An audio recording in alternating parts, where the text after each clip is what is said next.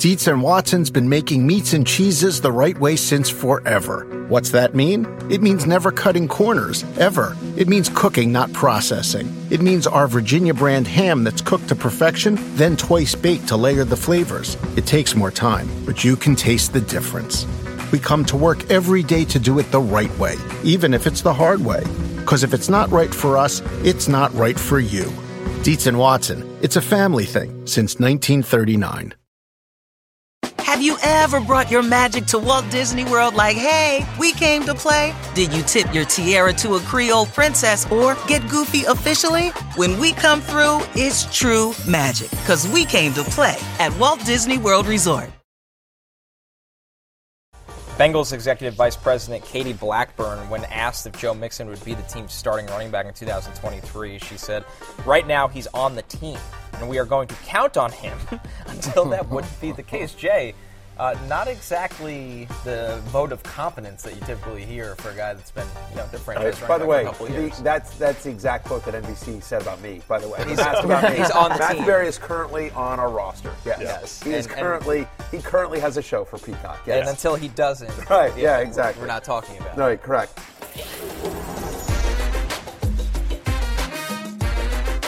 Fantasy Football Happy Hour with Matthew Berry, served by Applebee's.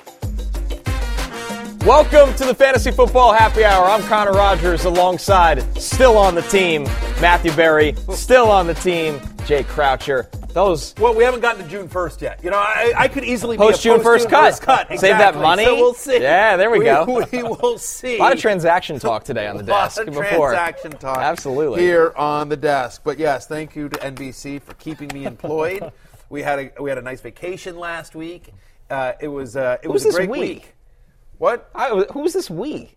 On vacation. I'm speaking for about you myself in the role. Oh, okay. Yeah. Okay. We, me, my wife, my kids. There we go. Did you guys not get the week off? I had a week off. Oh, you did? Okay. I went to Denver, Colorado with my family, and my wife and I resolved after the flight with the 3 kids 5 and under that we won't be flying with the kids for at least another 15 You do that a lot, quite a bit. That's yeah. okay. It's bold of you. Yeah. Flying with kids is tough. There's nothing worse. There's absolutely nothing. It's and you know what? There's bottom. nothing worse is the guy in front of you in the row, really being upset and asking the flight attendant for earplugs, in a way that's loud enough so that you can hear it. It's all right, thanks. What do you want me to do? What do you want me to do? Were your kids kicking his chair, or were they just loud? There was a little kicking. All right, so in essence, it's the guy in front of you's fault that you don't have control of your children. Well, that would be his argument. Yeah, my argument would be I'm doing everything that I can for you. No, I once. This is an embarrassing story, but I have twin daughters, obviously, that are 11, but my wife and I once took them somewhere, and I forget how it was, but we had to get somewhere, and it was the only tickets that were available on this flight, the one flight that we could have, were all in first class. The whole flight was sold out, but there were 4, and we had to, because it's first class is a waste for a 5-year-old, whatever. But we're we have to do it because we needed, for whatever reason, we needed this one flight. It was the only one that was available, so we bought it. And I literally my wife was like, I'm going to be horrified. I went up and I said, as soon as we walked in, I just turned to the entire first class and I said, I apologize. I apologize in advance. I know you guys bought first class tickets, and now I hear them with annoying children, and I just apologize in advance, and drinks are on me. Now, drinks are free in first class. This is good play. Good play. But whatever. People laughed, and there were a lot of people were like, oh, we have kids too. We get it. Don't worry about it. So I think preemptively recognizing is the way to go. Yes. I was on a flight where in first class was Brian Dable with his young family, and I was thinking is this going to be a little noisy? Brian Dable managed his family expertly. Didn't make a whole noise. That's why you know he's coach of the year. There you go. Unbelievable He has a handle in the locker room. With Brian Dable. Yes. No culture problems under Brian Dable. Just a magnificent manager. Exactly. Just fantastic. A well-worthy coach of the year. Wouldn't you agree, Jay Croucher? I guess I would agree. Brian Dable. He did a great job. Yes. I don't know, Kyle Shanahan 10 It wins should in a row. have been Kyle Shanahan, but Dable did an amazing job. This is a pro Brian Dable desk here at the Happy Hour. He's the kind of coach that I'm hopeful that perhaps the new owners of the Commanders could try to steal away from the New York Giants. Yeah, you keep making these demands. Lamar Jackson is quarterback, coached by Brian Dable. Yes. Here's what I would Bill say. Belichick GM. Yeah. Look. So the news broke just a few days ago that the Washington Commanders, that I think where we currently are is that there's an agreement in principle for the Josh Harris group. Josh Harris, Mitchell Rales, Magic Johnson, that group has agreed in principle to terms with Daniel Snyder, and the details of that deal have been submitted to a committee, has been submitted to the NFL. And so the last thing I saw, I think I saw this in the Washington Post this morning, is that the NFL thought there were no major issues with the proposal, that there was a few minor things that they think can get worked out. But it's a non-exclusive offer. There's still, it's still open. Snyder has a couple of demands as well. There's always going to be rumblings that Jeff Bezos could step in at any minute, despite the fact that he's continually said he's out, he's not interested. There's always going to be that rumor, and there's other bids potentially swirling as well. But guys, there's an agreement in principle. There is almost positively going to be a new owner of my beloved Washington Commanders come this fall.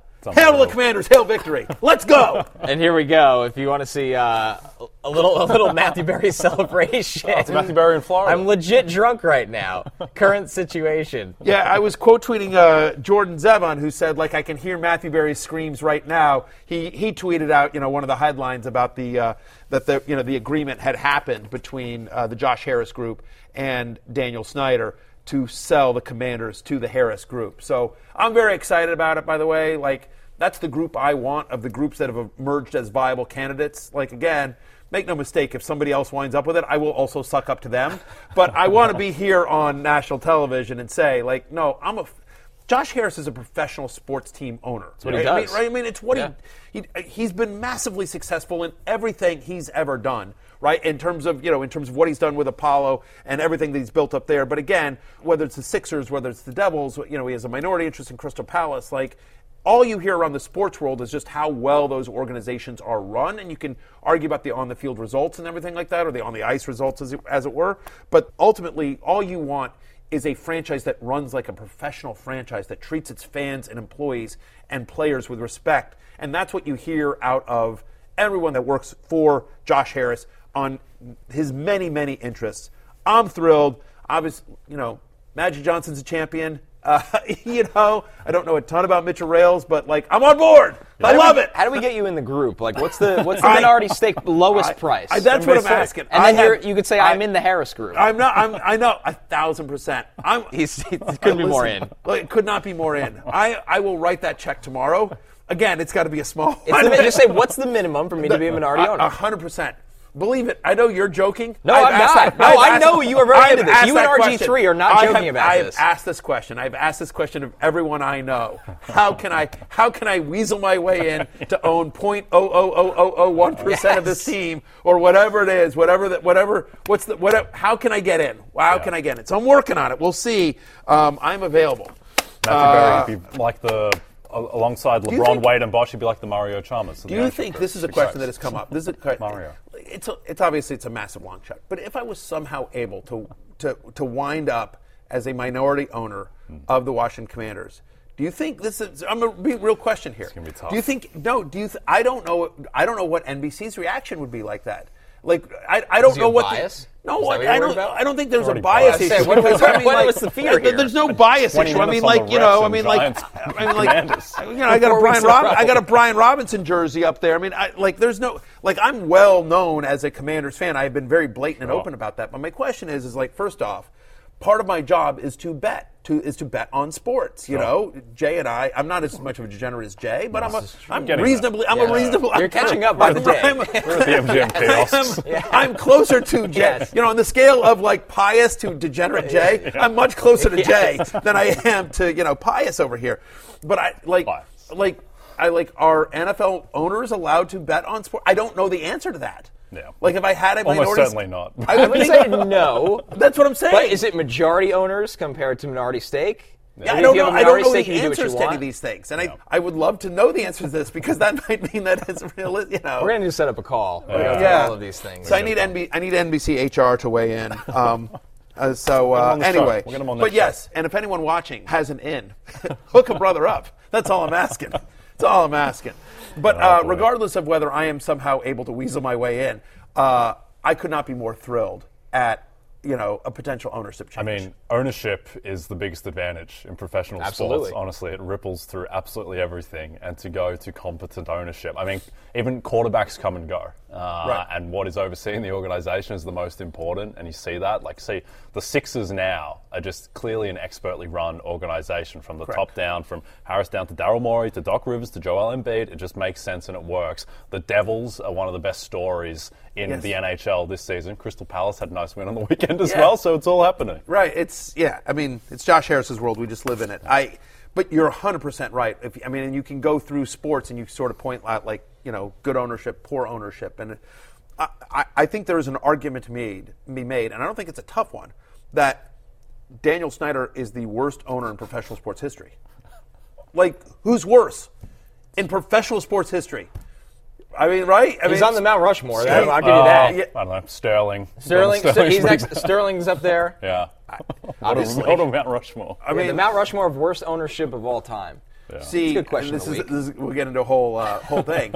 My counter to that is, yes, Sterling was a bad owner, but I think he's a much worse person than an actual owner in terms of what he did with the Clippers. He's a terrible, awful human being. Yes. You know what I mean? By what he was caught on tape saying, by what he did with the tenement housing and all that kind of stuff. But in terms of the actual ownership of the Clippers, it felt like he mostly just kind of.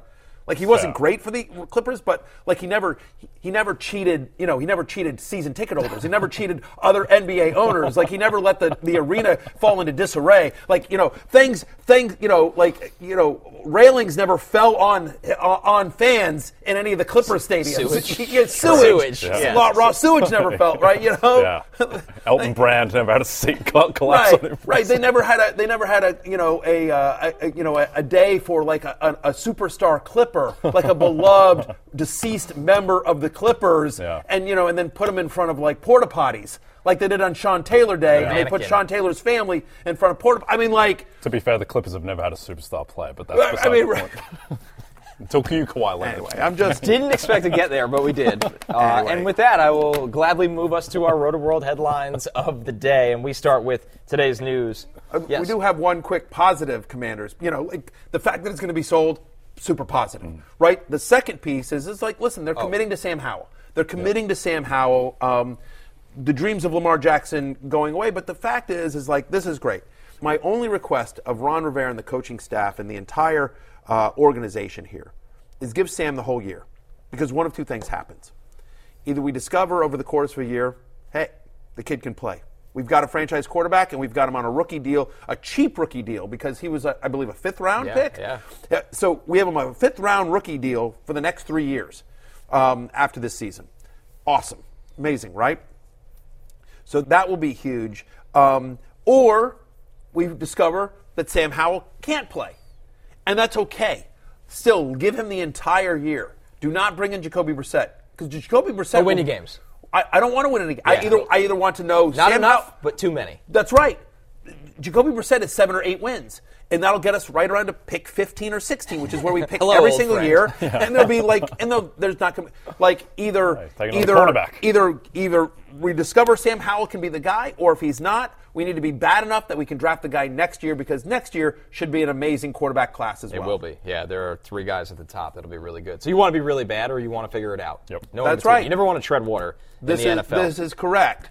I like the fact that you looked directly at me when you said you never want to tread water. It is what it is at this point in my career. Connor, I am what I am. You know what? I'm sorry. I'm sorry. You're doing pretty good. Jacoby Brissett. I'm the Jacoby Brissett of fantasy analysts. I like that. We need too many games. Good last year. I am. You and Jacoby had a good year last year. Let me tell you. Underrated. Yeah. Fair enough. I'm just right there. So we go to today's news, and that is a reoccurring theme on this show. Yes, sir. That has to do with Trey Lance. And the latest is NFL Network's Ian Rappaport reports that the 49ers have fielded calls from teams interested in trading for Lance. He was very specific that it's not the Niners shopping Trey Lance, but they have fielded calls.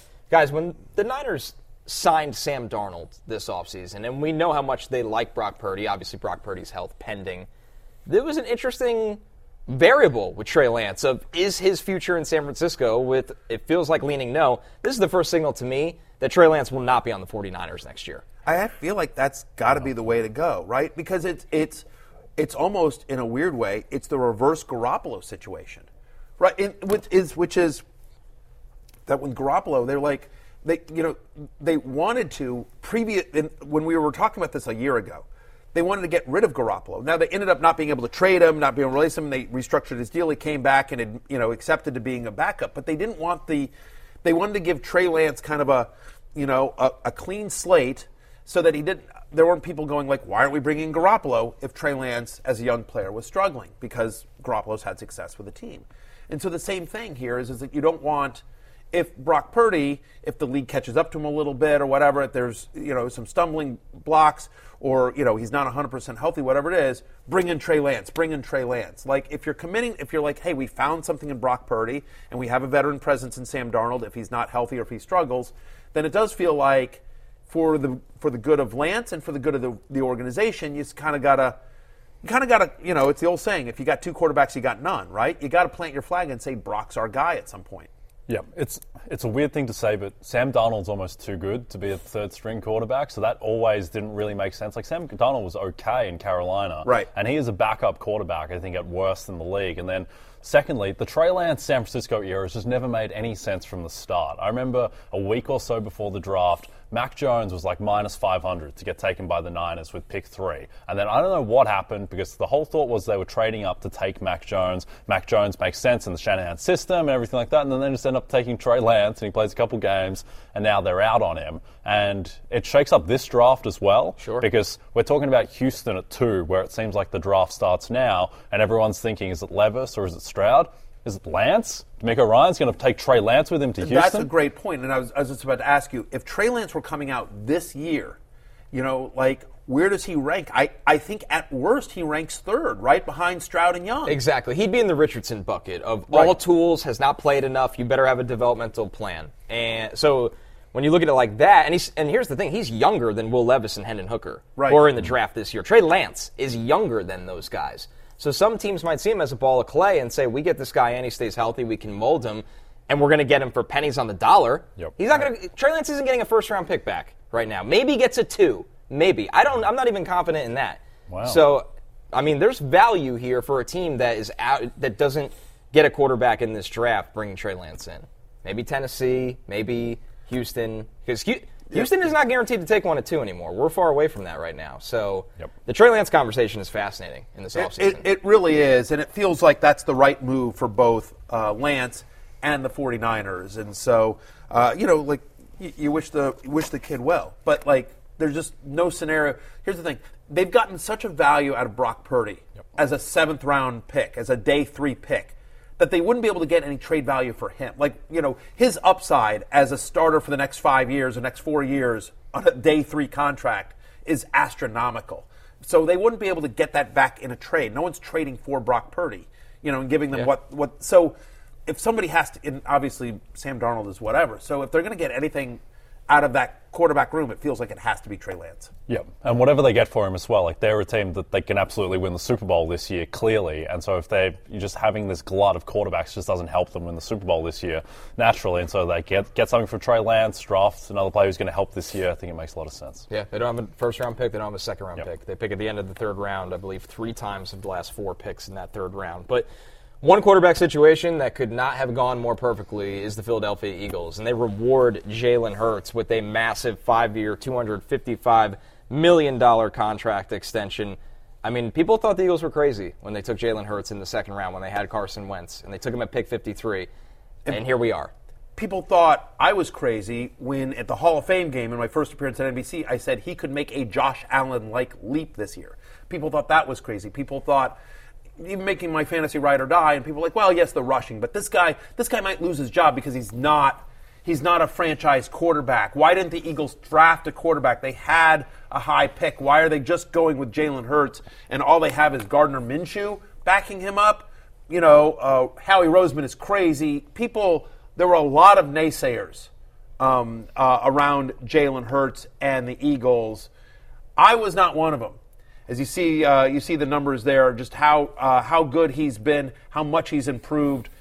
2nd year in Sirianni's system, adding A.J. Brown, getting Devontae Smith for a second season. It's an unbelievable offensive line as well. All those things help. And you know what I'm doing right now? Oh, no. Connor Rogers, oh, yeah. Oh, yeah. Oh, yeah. Oh, yeah. Let's do that. Let's do Excellent that. camera work.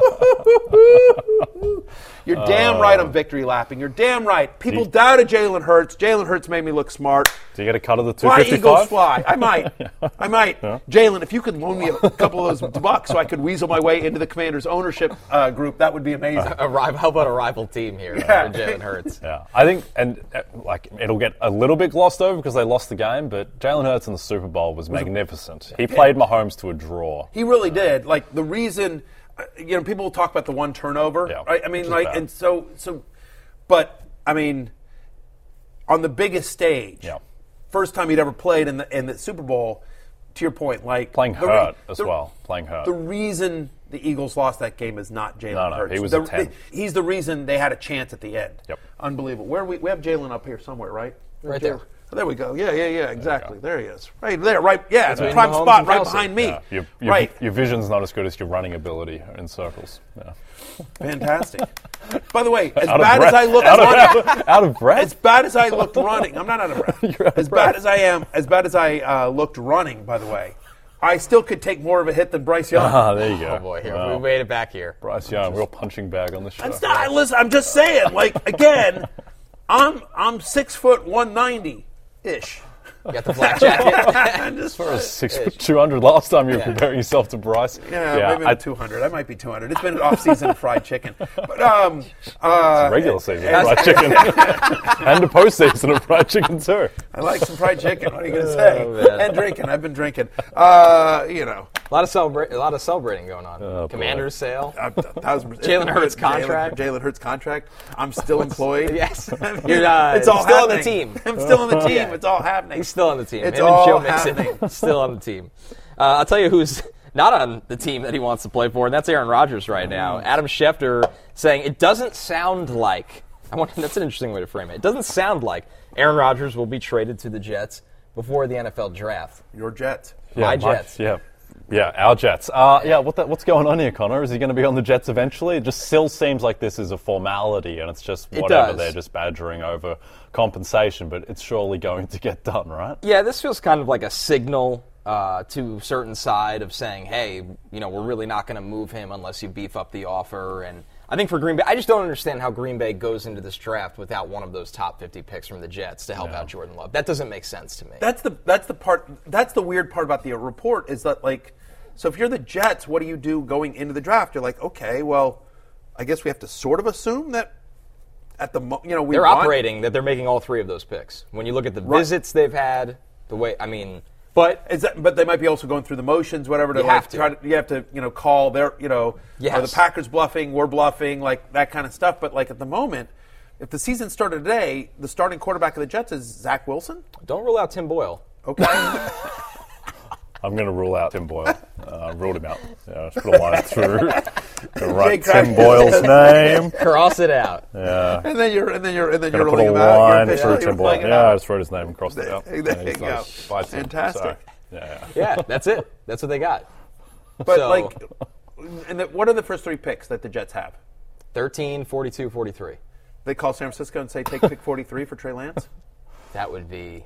And Zach Wilson has to go back in that deal. You can't have Trey Lance and Zach Wilson on the same roster. But picks 2 and 3 in the draft, back to back. Then you roll in with Trey Lance in a win or get fired year. I mean, right? I don't know.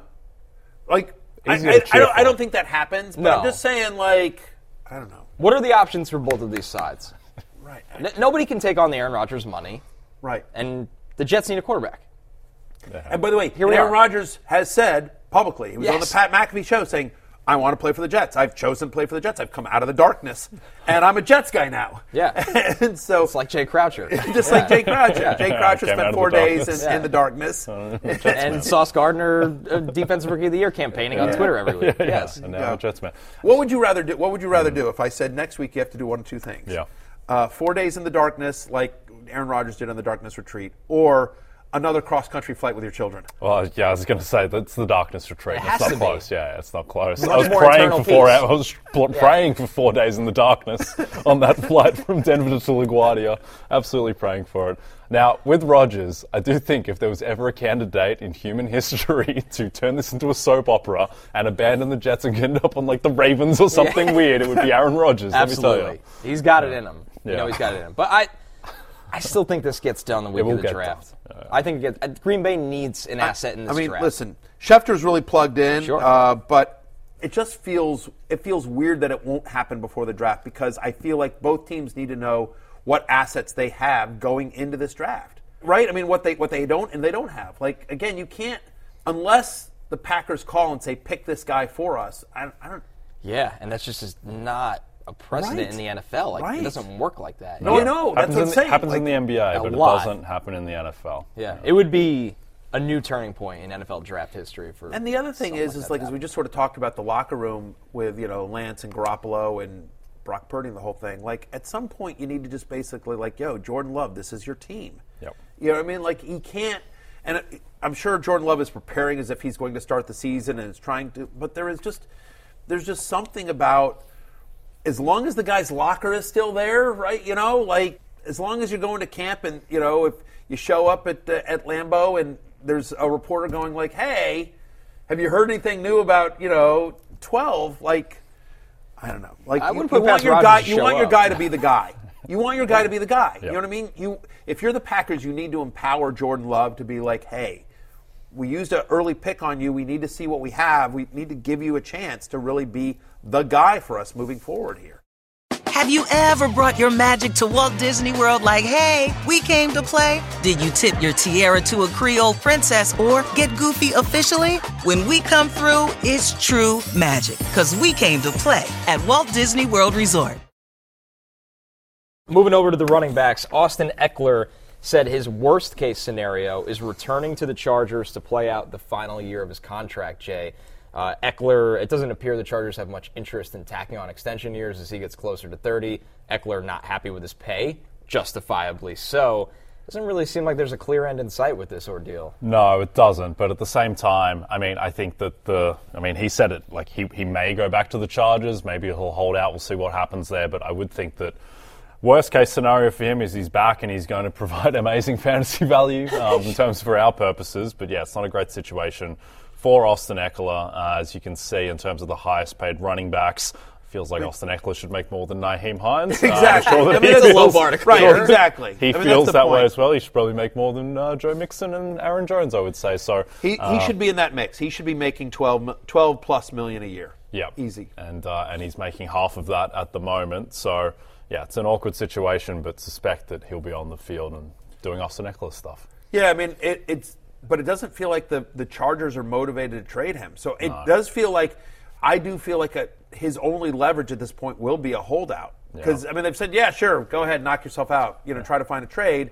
But, and maybe after the draft goes and some of the running back needy teams don't get what they want, so maybe, but just feels like much of the NFL is kind of in a, running backs are just guys kind of thing, like, and they're not willing to pay up for the position. And so feels like running back's best chance to get paid is usually from their own team that realizes how valuable. And if the Chargers aren't willing to pony up, this could be, I feel like this is going to get uglier before it gets better. Yeah, it's an interesting conversation around just running back value, because in terms of how running backs affect the line, remember a couple of years ago when Jonathan Taylor was having his all-world season for the Colts, and Jonathan Taylor, if he was out, he'd move the line 1.5 points, whereas Carson Wentz came out, and it looked like he was going to miss that game late season against the Raiders with COVID, and the line moved a touchdown, because the drop-off from Carson Wentz at that point to Sam Ehlinger was literally a touchdown. Like, quarterbacks are just so much more valuable.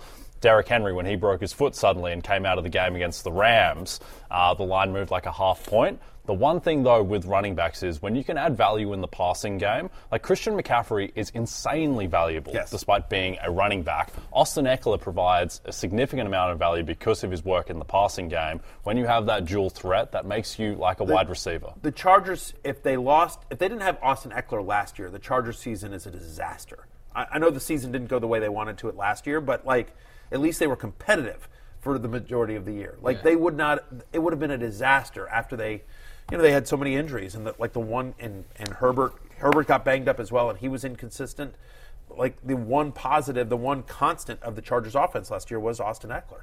Yep. Yeah. To me, the solution should be if they could tack on maybe an extra $1 or $2 to this year, and he gets a stipulation he can't be franchise tagged after the year. That kind of feels like each side wins a little bit. And Eckler, we know how good he is. He will get paid in a year, despite being a running back closer to 30. His pass catching skills will age well. Let's get him above Nyheim Hines. Yeah, Come on, that's. Come on. I would The feel Nyheim Hines line. It's kind of the Mendoza line of running back contracts. Like Sorry, Nyheim. Come on, let's go. Sorry, Nyheim. More running back news. Robert Saleh said Breece Hall looks fantastic, and Rich Cimini writes that Hall is expected to be ready for Week 1, guys. I think expected to be ready is a little different from the Breece Hall you're drafting in the first or second round to be an RB1, but still a good sign for Breece Hall out of the gate. Before he tore his ACL in Denver, I was thinking, because just before that, I think he broke off like a 70-yard touchdown run. It was his best moment as a pro, and then obviously... His worst moment, extremely unfortunate what happened. But at that point, I was thinking in my head, like, is this guy going to be the number one pick in fantasy like next year? He was playing at that level, and look, I don't think he's going to get back to that level immediately from week 1, but he is a guy who by mid-season next year we could be talking about him as the best running back in football. I think he's going to be a value. I mean, the concerns of running backs coming off ACLs is that they just don't have that spark, that breakaway. We saw it with Saquon Barkley. Like he just wasn't the same explosive guy the year after he tore his ACL. He's still out there plodding along. So the question becomes on Breece Hall is just like where his ADP ultimately winds up landing in August, especially if we get close, because I think he'll be good, and we expect, assuming Rodgers is under center, we expect the Jets' offense to be a lot better and in scoring position more often. So he may have less explosive plays, but more touchdowns just because it's a better offense, and that you can't crowd the box the way you could with some of the other quarterbacks that the Jets had when you've got Aaron Rodgers. But yes, I agree with you in the sense that like great news to have Breece Hall back out there, but I think we're probably a year away from seeing the Breece Hall that like broke off that 70-yard run that you're talking about. And I think Adrian Peterson kind of skewed everyone's perceptions around ACL injuries because he came back and won MVP the next year, but he was clearly just a freak, and it's not the norm to be able to do that. He is a genetic freak of nature, Adrian Peterson. Like he's just one of him, like Lawrence Taylor, There's guys that are just... Derrick Henry. Derrick Henry should be done. He should be done, and he's just... Derrick Henry is a genetic freak of nature. Like, they're just, they're just not built the same way that, other people are. Yep. Our last bit of running back... Other mortals, I should say. Yes. Yeah. Our last bit of running back news. Vikings GM Kwesi Adolfo-Mensah was asked about Dalvin Cook being on the roster this season, and his quote was, "Conversations are always ongoing with him." Is that our news still on the team? Yeah. Conversations are ongoing? Always ongoing. Always. I like that. Always ongoing. It's the simmering group chat with Dalvin. It's always kind of ticking. Always people typing. Always ongoing. I mean, I do hear from NBC quite often, I will say. Conversations are always ongoing between me and Peacock. The problem is that if he gets released after June 1st, it saves the Vikings nearly $11 million, right? He's got a $14.1 million cap hit in 2023. And to your point about sort of, running backs not really moving the line, over the past couple of years when Dalvin Cook has missed time due to injury, Alexander Mattison has stepped in and been basically just as good. The offense hasn't really suffered without Dalvin Cook. And so when you sort of look at the finances of it, and the fact is that they're going to have to pay Justin Jefferson here pretty soon. They're paying a ton of money to Kirk Cousins. They've got some other guys coming Danielle up. Hunter's not happy right now. Exactly. They're going to figure that out again. They got to pay Hunter. It doesn't seem like there's a scenario that makes sense for Cook to stay on the Vikings unless he actively says, "Hey, I'll take less money to stay here. I will restructure my deal. I'm happy to," and just doesn't feel like that's going to do it. But that's the money thing, and the fact that there's not much of a downgrade if you get to Alexander Mattison. Sorry. Then you add in the fact that there have been off the field concerns, Injuries? allegations, not just injuries, but there've been off the field allegations made against Dalvin as well. That I can't speak to the veracity of it, but that's a headache. You don't want to deal with that either. You know what I mean? And so it feels like it's not if, it's a matter of when Dalvin Cook's not on the Vikings. And if that were to be the case, assuming that's the case, Alexander Mattison is a borderline top 10 running back this year. Yeah, absolutely. Easy. And when Dalvin Cook has come out, the betting line doesn't move. If Dalvin Cook's on a new team, Minnesota's win total will not move. Alexander Mattison, from everything we've seen, is at least the same tier of running back, I think, in terms of talent as Dalvin Cook, and he'll have a huge fantasy value if he's the guy. Moving over to wide receivers, I know you'll love this one, Barry. The Steelers acquired wide receiver Allen Robinson and a 7th-round pick from the Rams for a 7th-round pick. I'm hearing that he might be a ride or die next year. Allen Robinson. Yeah, I wrote an entire. I just want to say this right here. I've asked and answered this. You know how sometimes in court, badgering the witness, Your Honor, badgering the witness, asked and answered. Yeah. That's what this is. I've done my mea culpa on Allen Robinson. I wrote an entire column. It's up for free on rotoworld.com or NBCSportsEdge.com. Go check it out. You can. It was like week 4 or 5 where I waved the white flag and I said, I apologize. This was a massive mistake. I'm sorry to everyone that drafted him, and that includes myself because I drafted him on a decent amount of teams last year. Look, I've always really liked Allen Robinson as a player and maybe just a new situation. But fantasy value, you can't draft this guy. The worst situation to go to as well. Right. I mean, so he downgrades from Stafford. Even a banged-up Stafford last year is still better than what we expect Kenny Pickett to be this year on what will be, at best, a balanced offense, potentially run heavies, but at best, a balanced offense. Right. I mean, Kenny Pickett last year had the 2nd lowest passer rating among qualified quarterbacks. Last year, you think about they've got Deontay Johnson, they've got George Pickens, who we expect a lot of things for a year or two. Pat Freiermuth. It's a lot of targets between those three, right there. Right, exactly. Yeah. On an offense that wasn't exactly crushing it, and a team that's in a division with the Bengals, Ravens, and Browns, 3 good defenses that they're going to face 6 times next year, and so I can't. I saw something that said that maybe Robinson moves to the slot full time and he could play that big slot role that Chase Claypool played some last year, which I think makes sense as a way to use him.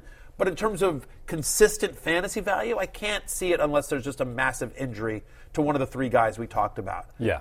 Now he's the 4th pass-catching option on a team where, Pickens, I think, kind of underwhelmed relative to expectations. Deontay Johnson underwhelmed because of the lack of touchdowns, and now he's going to be behind both of those guys in an offense that's not...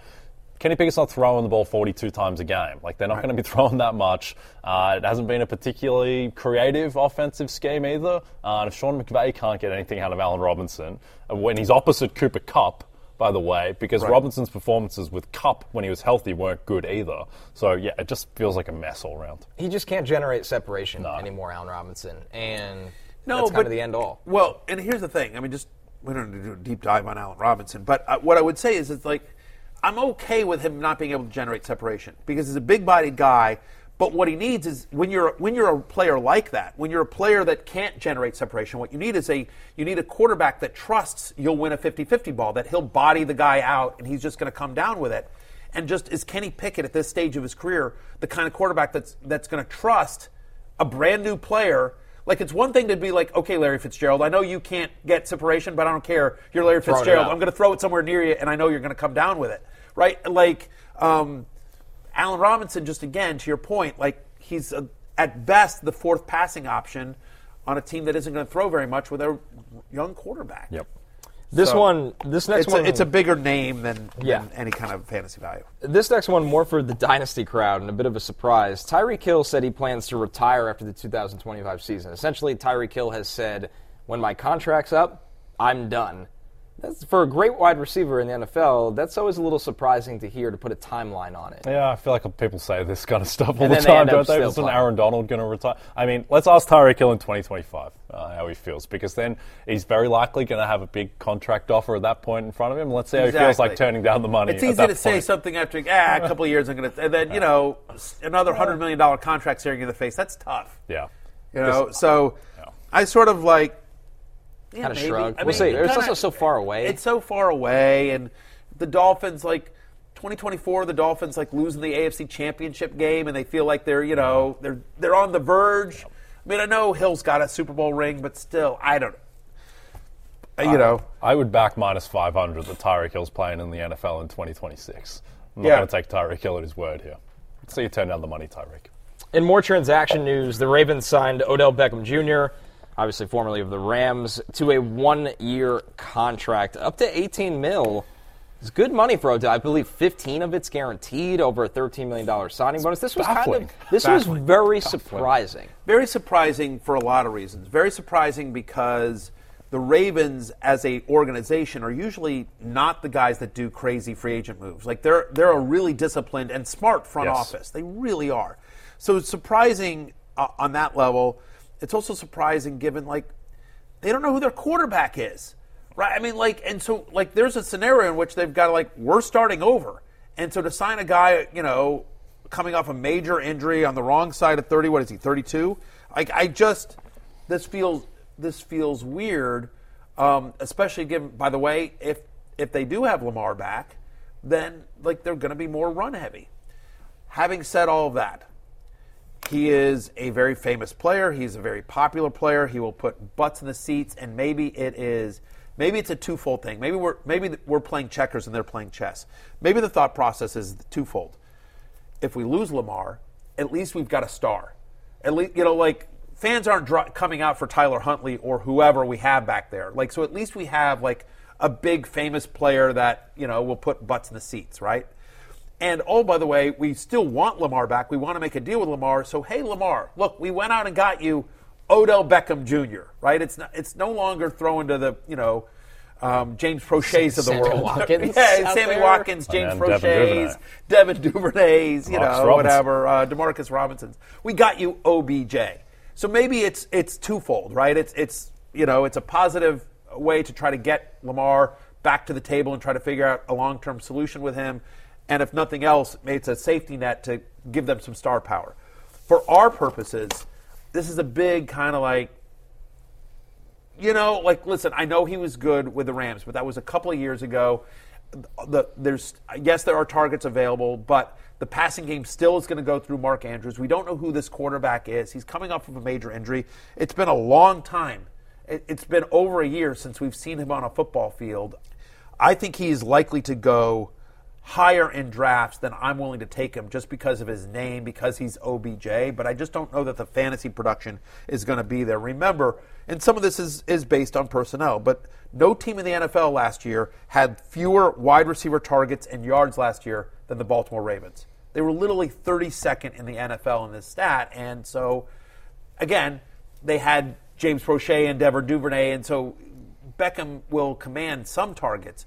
I just don't know that he's going to command the kind of targets that justify where he's likely to go in ADP. Yeah, this signing is shocking to me because I think the Ravens, if you're talking about best run organizations, at least from my viewpoint, in the cheap seats, it'd be like Ravens and Eagles. They're right there. Right there. And this signing makes no sense relative to value, so it makes me think that Lamar is coming back, that this is like an Alan Lazard type of signing. The fact that Lamar is on FaceTime with OBJ and they're posting that on social media, that OBJ is saying Lamar was part of the courting process. If Lamar doesn't come back to the Ravens now, it would just seem absurd. So I think this is good news for Mark Andrews dynasty managers, because it seems like Lamar is probably going to come back at this point. And with OBJ, we're just guessing, because last time we saw him, he was the best player in the Super Bowl until he tore his ACL.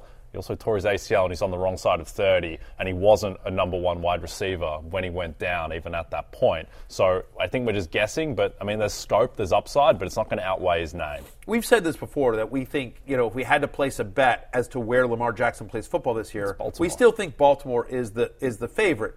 But Lamar wants his money, and it may be one thing come to Baltimore, but I don't know how close Lamar Jackson and Odell Beckham Jr. are.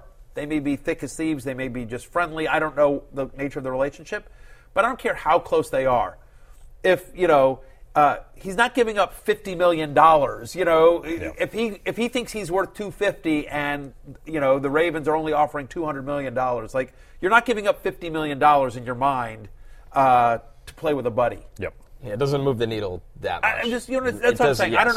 I don't know where Lamar. I can't obviously speak to where Lamar's mind is and where his real number is and where the Ravens are. We just don't know. You hear numbers thrown around. Who knows what's true and what isn't? I'm just saying, he's still got to get paid. He's still got to get paid what he wants. Moving over to the Cowboys, Calvin Watkins of the Dallas Morning News writes that Cowboys coach Mike McCarthy has told Michael Gallup he will be featured more. This is a team that has traded for Brandon Cooks, who we believe will play plenty in the slot and outside. They have CeeDee Lamb. Michael Gallup fitting into the equation as a feature feels like a stretch to me, fellas. So Mike McCarthy also said he wants to run the ball more this year, and don't put it past the Cowboys to do something crazy like draft Bijan Robinson after franchise tagging Tony Pollard. Like, this is an off-season quote that I'm just sort of like, okay, sure. But for our purposes, it doesn't, like, I still think you're drafting CeeDee Lamb as a number one wide receiver, and I would prefer Cooks to Gallup going into this year in terms of where you're drafting Cowboys wide receivers. And I don't know that offense is going to pass enough to support 3 fantasy-relevant wide receivers week in, week out. Yeah, and I mean, I'd love Gallup if Cooks wasn't there. Yeah. Because Gallup, I mean, never really looked right coming off the injury. And I think we spoke to CeeDee Lamb on the show about it at one point, and friend he was of the saying show, that, CeeDee Lamb. Yeah, Eights, as you call him our buddy affectionately. Eights. Yeah, no, you're good friends with CeeDee Lamb.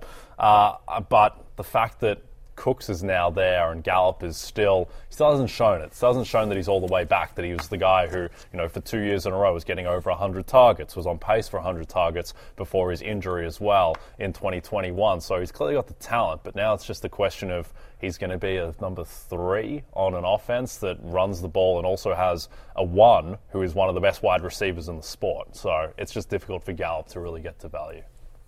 We talked about the Chargers because of Austin Eckler's lingering contract situation, but on the pass catcher side of things, ESPN's Jordan Reed believes the Chargers are adamant about taking a pass catcher in the early rounds of 2023 NFL Draft. I found this interesting because you hear pass catcher and you think, well, they'll take a wide receiver, but you also don't rule out the likes of the top of this tight end class for the Chargers as well. So I think it's pretty clear the Chargers are going to look to add more weapons for Justin Herbert. As well they should, and we'll see sort of how they do it. Listen, getting Jalen Guyton back would be great. But again, Mike Williams has struggled with a lot of injuries. Keenan Allen, also on the wrong side of 30, feels like they've got a young franchise quarterback, and so supporting that, like, they're only going to go as far as Justin Herbert can take them, and the more weapons you can give Justin Herbert, the better. Yeah, they need a vertical element to that offense, which we talked about with Austin Eckler at length, and the fact that Guyton wasn't there and Mike Williams was constantly banged up just meant that offense, it's like it had no three-point shooting, and I think they'll surely add that. But they haven't, but to your point, Everett was involved, and so could Michael Mayer go there? It's just, it'd be interesting to see. It'd be interesting if they took a tight.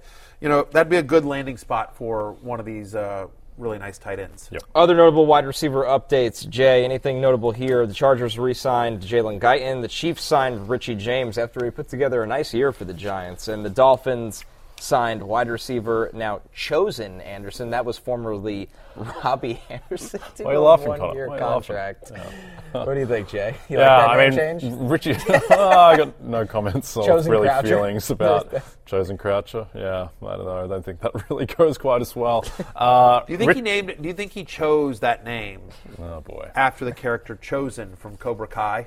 I don't think so. No, I don't think so. No. He did it after the LeBron James tattoo on his back. Okay. Richie James will certainly have a moment with the Kansas City Chiefs, and he will headline one of our waiver wire shows, no doubt, at some point. Richie James. Maybe he won't even be on waiver wires because the Chiefs are a little bit thin on wide receivers. Yeah, we'll see. I mean, there's been some off-season hype videos between Patrick Mahomes throwing some dimes to Justin Ross.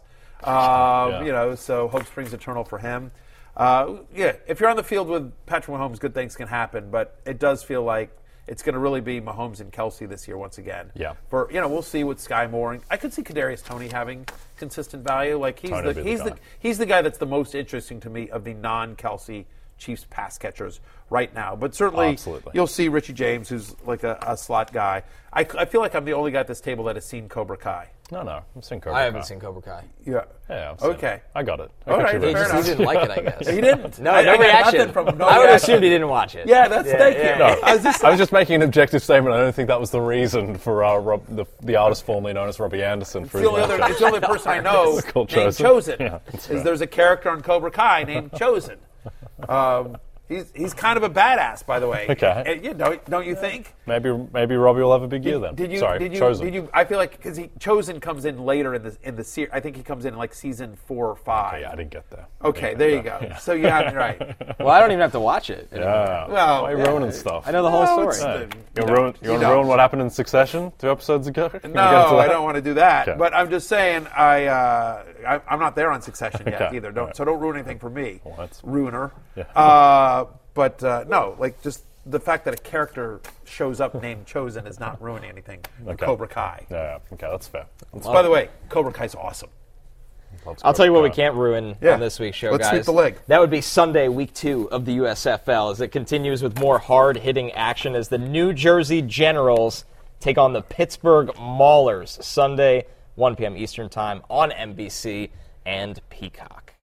Have you ever brought your magic to Walt Disney World like, hey, we came to play? Did you tip your tiara to a Creole princess or get goofy officially? When we come through, it's true magic, because we came to play at Walt Disney World Resort. The Maulers is a great name. That's a really good football name. The Pittsburgh Maulers that's a great name for a franchise. Yeah.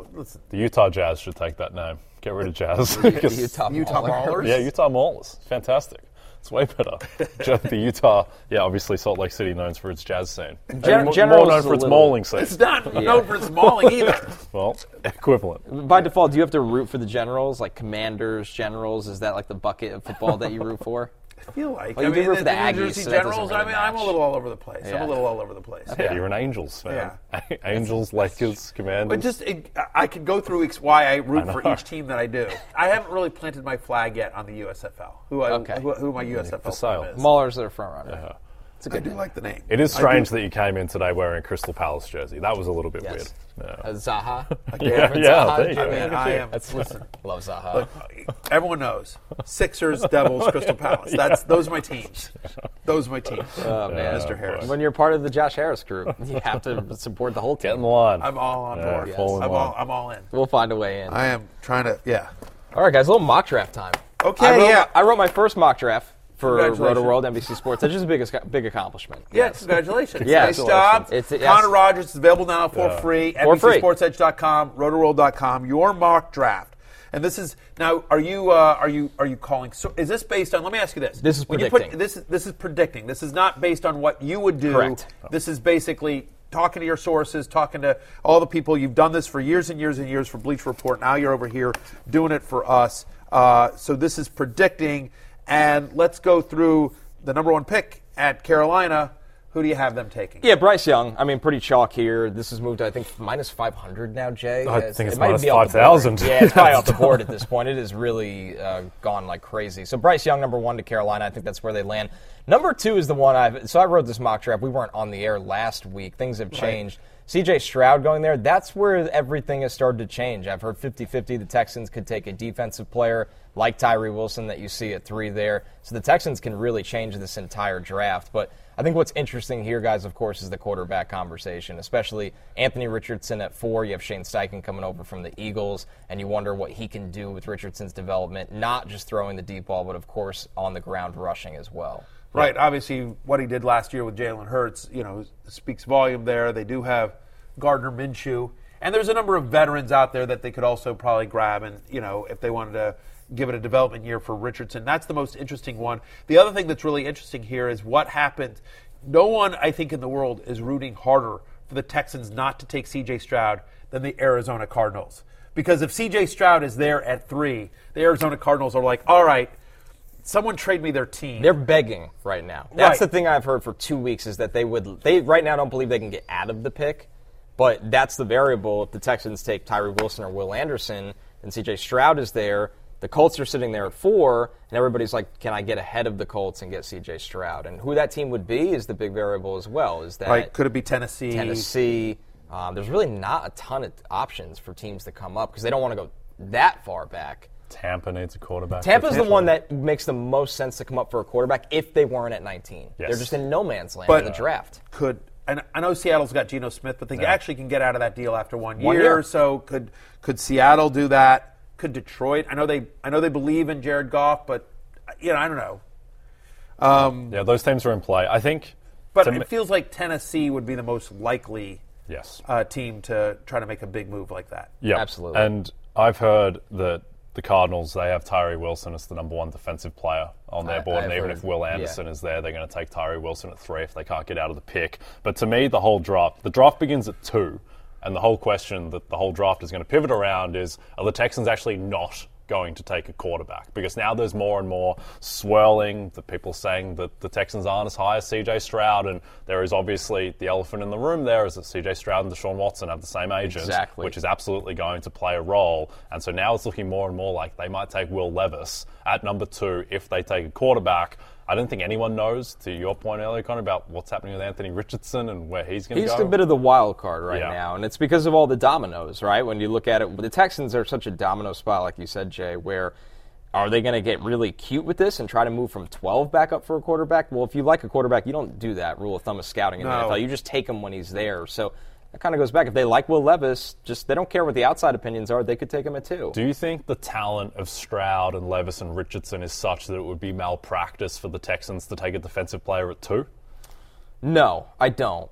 Now, here's the timelines question, right? For DeMeco Ryans, no. DeMeco Ryans' first year there. DeMeco Ryans needs pass rush for his defense to work. You hired him for his defense to work. You're in a weaker division. For Nick Caserio, this is his last draft, in my opinion, if he doesn't take a quarterback. I don't see how they pass on quarterback again, have a great year 1 with Davis Mills under center or whatever it may be. Surely you can't go into year 3 of Davis Mills. Like, that's my thing. I just think the Texans have to take a quarterback. I think they have to. Yeah. And I think there's a little heat from an owner there saying, I'm tired of not having this answered since we traded Deshaun Watson. So I think ultimately they will take one. It's a matter of how they operate that board, and the Stroud question is the biggest one because there's a gap from Stroud down to Richardson, down to Levis. Yeah. But relationships matter in the NFL, and there's a very real fractured one there with how things ended with Deshaun Watson. And there is no chance, that the Panthers take Stroud. I wouldn't put it at There's no always chance. a chance, but conventional wisdom is that they're taking Bryce Young. Yes. It would feel very Baker Mayfield going number 1 the day before the draft when Sam Darnold was there for weeks. That's what that would feel like to me. Yep. We were all pretty shocked when that came down in the last 24 hours. Yep.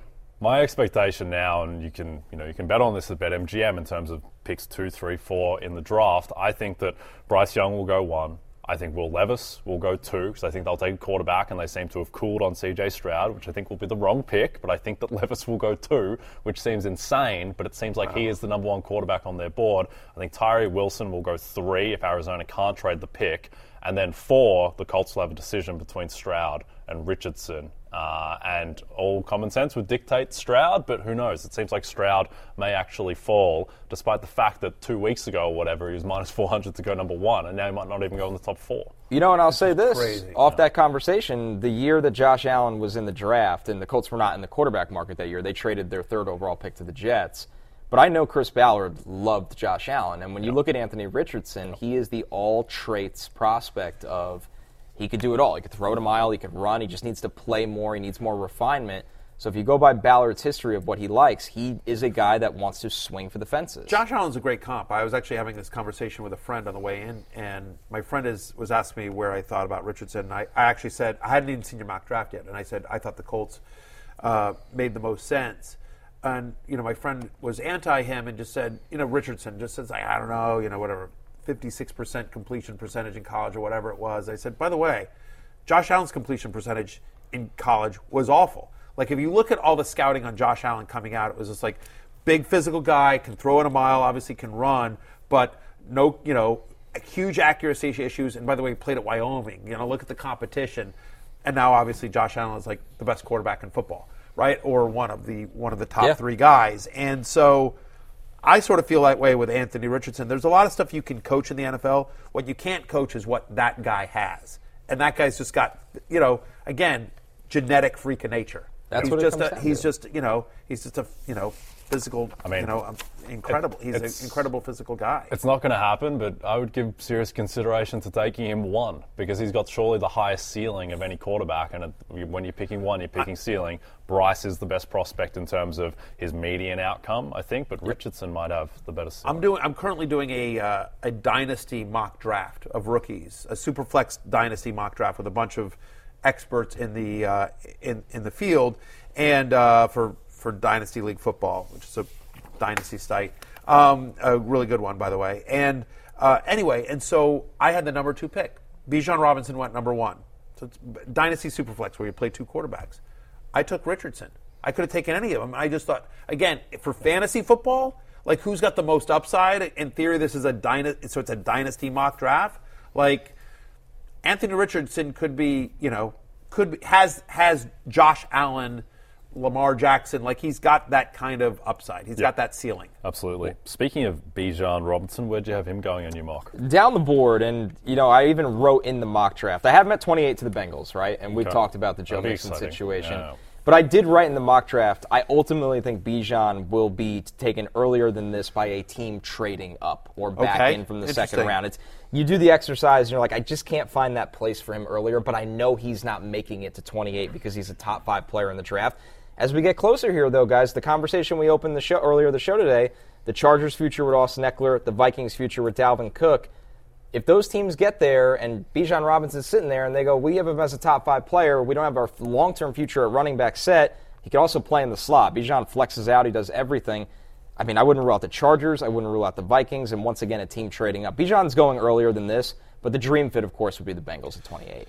It'd be incredible. I mean, just again, especially assuming Mixon moves on to another team, like Bijan Robinson going to a great offense like that, an explosive offense.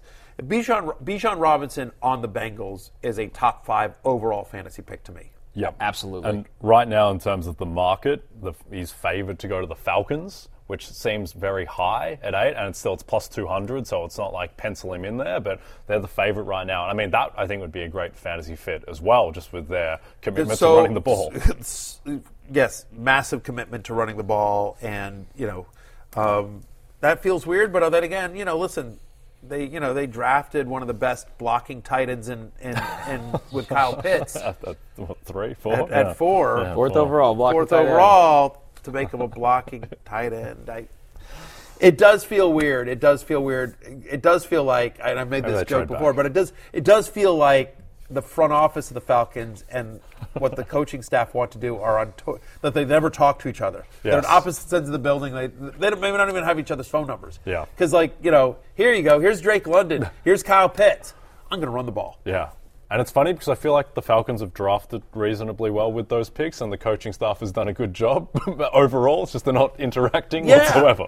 Yeah, I mean, look, Arthur Smith did as annoying as it was for fantasy managers of Kyle Pitts, the fact of the matter is he got the most out of that team. Like he's like, this is how I'm going to compete with no quarterback. Yeah. I'm just going to, they grinded out some wins. You know what I mean? Like they competed. So I agree with you. I thought Arthur Smith, as frustrating as it was for us as Kyle Pitts managers, like I thought from an NFL perspective, he did a really nice job last year. Yep. It just doesn't seem in concert with what they're doing in the draft and how they're building this team. Yep.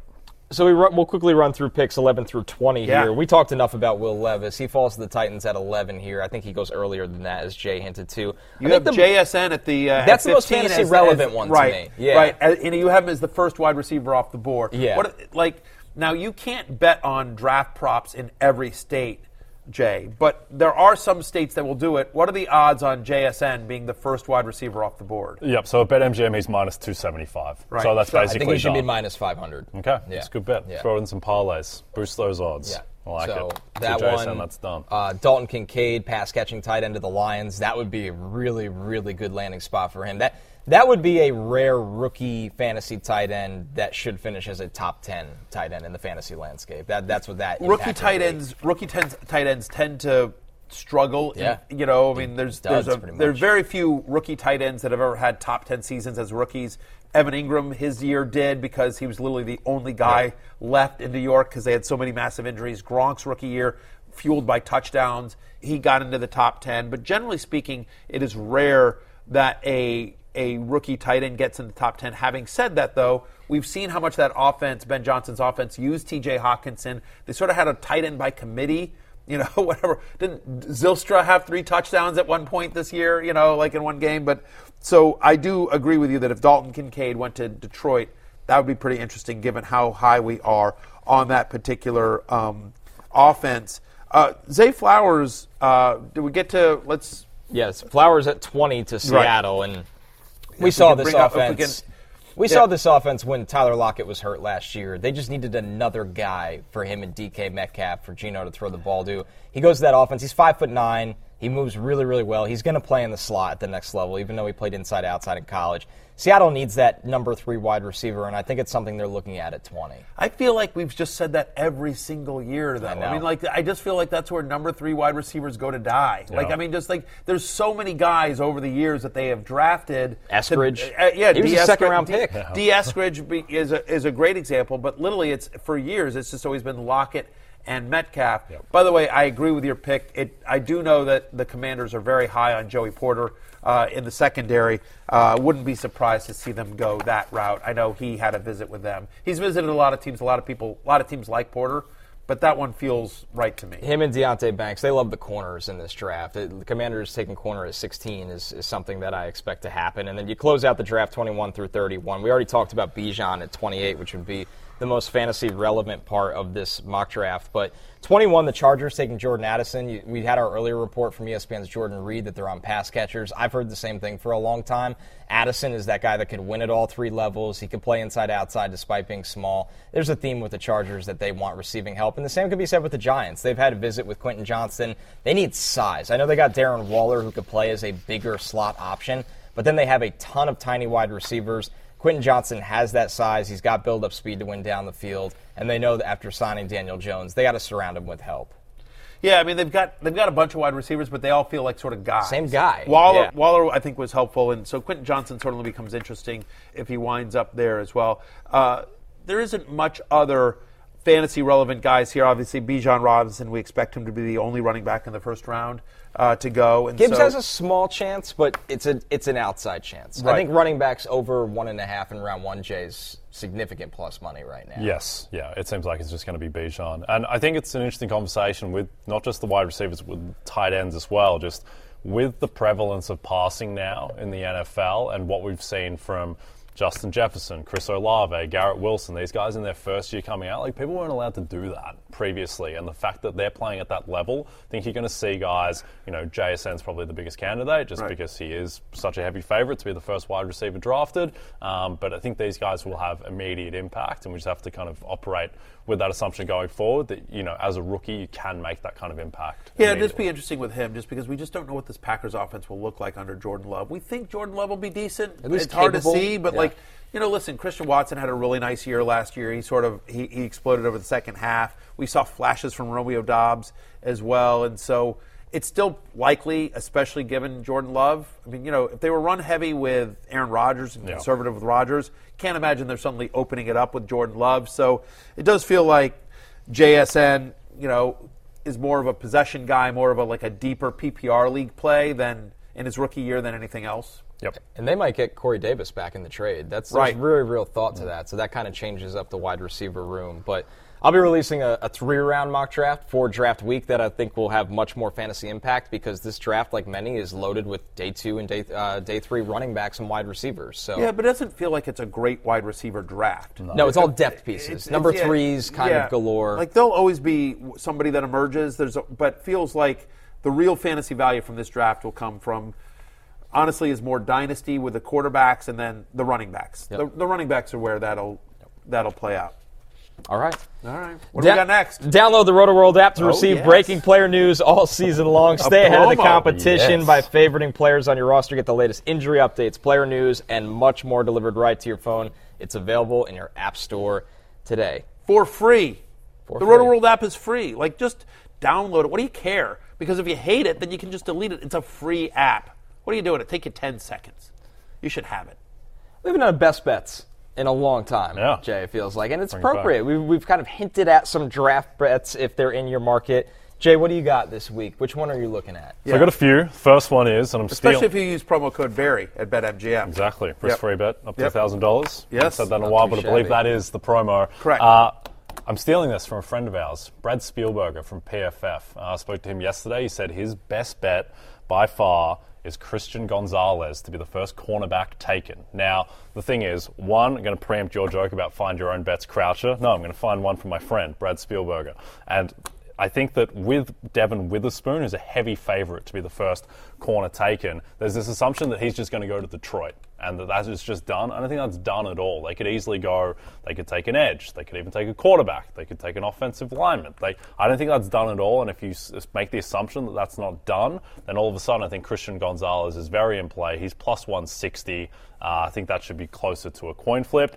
And then outside of that, Will Levis on BetMGM, plus 250 to go second overall. I think if they take a quarterback, it will be Will Levis. Shake up the draft. And then the other one that I like, first defensive player to be taken, Tyree Wilson, plus 275. I think Arizona are going to be the first team that takes a defensive player. I think they like Tyree Wilson more than Will Anderson, so I think that Tyree Wilson should be the favorite in that market.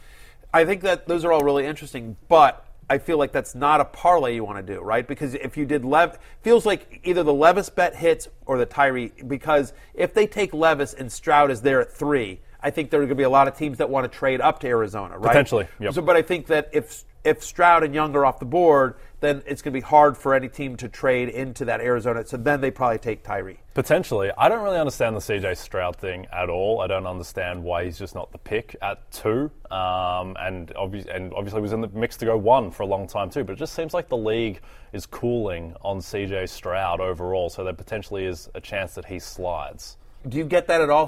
I have two questions for you. Do you agree with Jay? Is that what you're hearing as well? That the league has soured for whatever reason on C.J. Stroud? And is there any basis to this? Do you have any thought about this? Is it just because the Texans, for whatever reason, aren't definitely going to do it, and maybe there's reasons beyond just the player C.J. Stroud, as you mentioned, same agent as Watson, et cetera, et cetera? I think it's Texan-centric as a whole. I still think he's going to go early. I think it opens up the door to your scenario of Arizona getting their wish and getting out of the pick that they've been dying to get rid of. But I do think it's Texan-centric, where they are not sold on Stroud. They are not sold on the quarterback class after Bryce as a whole, and it could lead to a giant shakeup in the draft. Did you guys see the movie Draft Day? Oh, yeah, of course. Awful movie. It's maybe the worst sports movie of all time. It might be. It's awful. It's awful. And, and anyway, I won't ruin it for you if you haven't seen it yet. I'm no Jay Croucher here. The machinations that go on during that draft are just mind-boggling in terms of and how it winds up and how they get there. But none of which would ever happen. All that said, in Draft Day, if you remember, there's a quarterback prospect that everyone says is the no-brainer number one, the Andrew Luck, the Peyton Manning, the most complete quarterback prospect, ever kind of guy, the Trevor Lawrence, if you will, and he ends up dropping. He ends up dropping because the Browns, which is general managed by Kevin Costner, they're out on it's a whole thing. But it feels like it's a little bit of the plot of Draft Day here, which is because the Browns and Kevin Costner were sort of crazy, right? In that draft, they decided they didn't like the kid, the quarterback, and everyone was like, "What do they know? What do they know?" And then all of a sudden he starts dropping, and.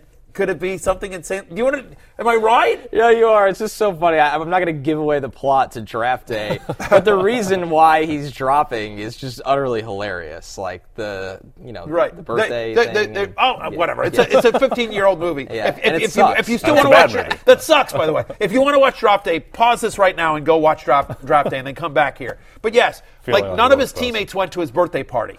That's why the quarterback drafts. And so Kevin Costner assumes that means he's not a good leader and his team doesn't like him and he's too much about him. By the way, this would be a good. How many players do you think went to Russell Wilson's birthday party this year? Yeah, probably not that many. There you go. Yeah, they couldn't find it in his house with all the rooms. All the rooms. They showed up. They just couldn't find it. Maybe. But yeah. Anyway, I think that you back Levis to go 2 at plus 250. You back Tyree Wilson plus 275, first defensive player. You hope to go 1 of 2. Right. Maybe you strike 2 of 2, but you hope to go 1 of 2. Also, some chance that the Texans could take Tyree Wilson at 2, There's a which very cashes real that chance. bet. So very real chance. Those would be my plays. I like it. Okay. I like it. Yeah, I mean that's really interesting. But yeah, I do think. I think it's. That's my take. Is that I think I don't think both those things happen.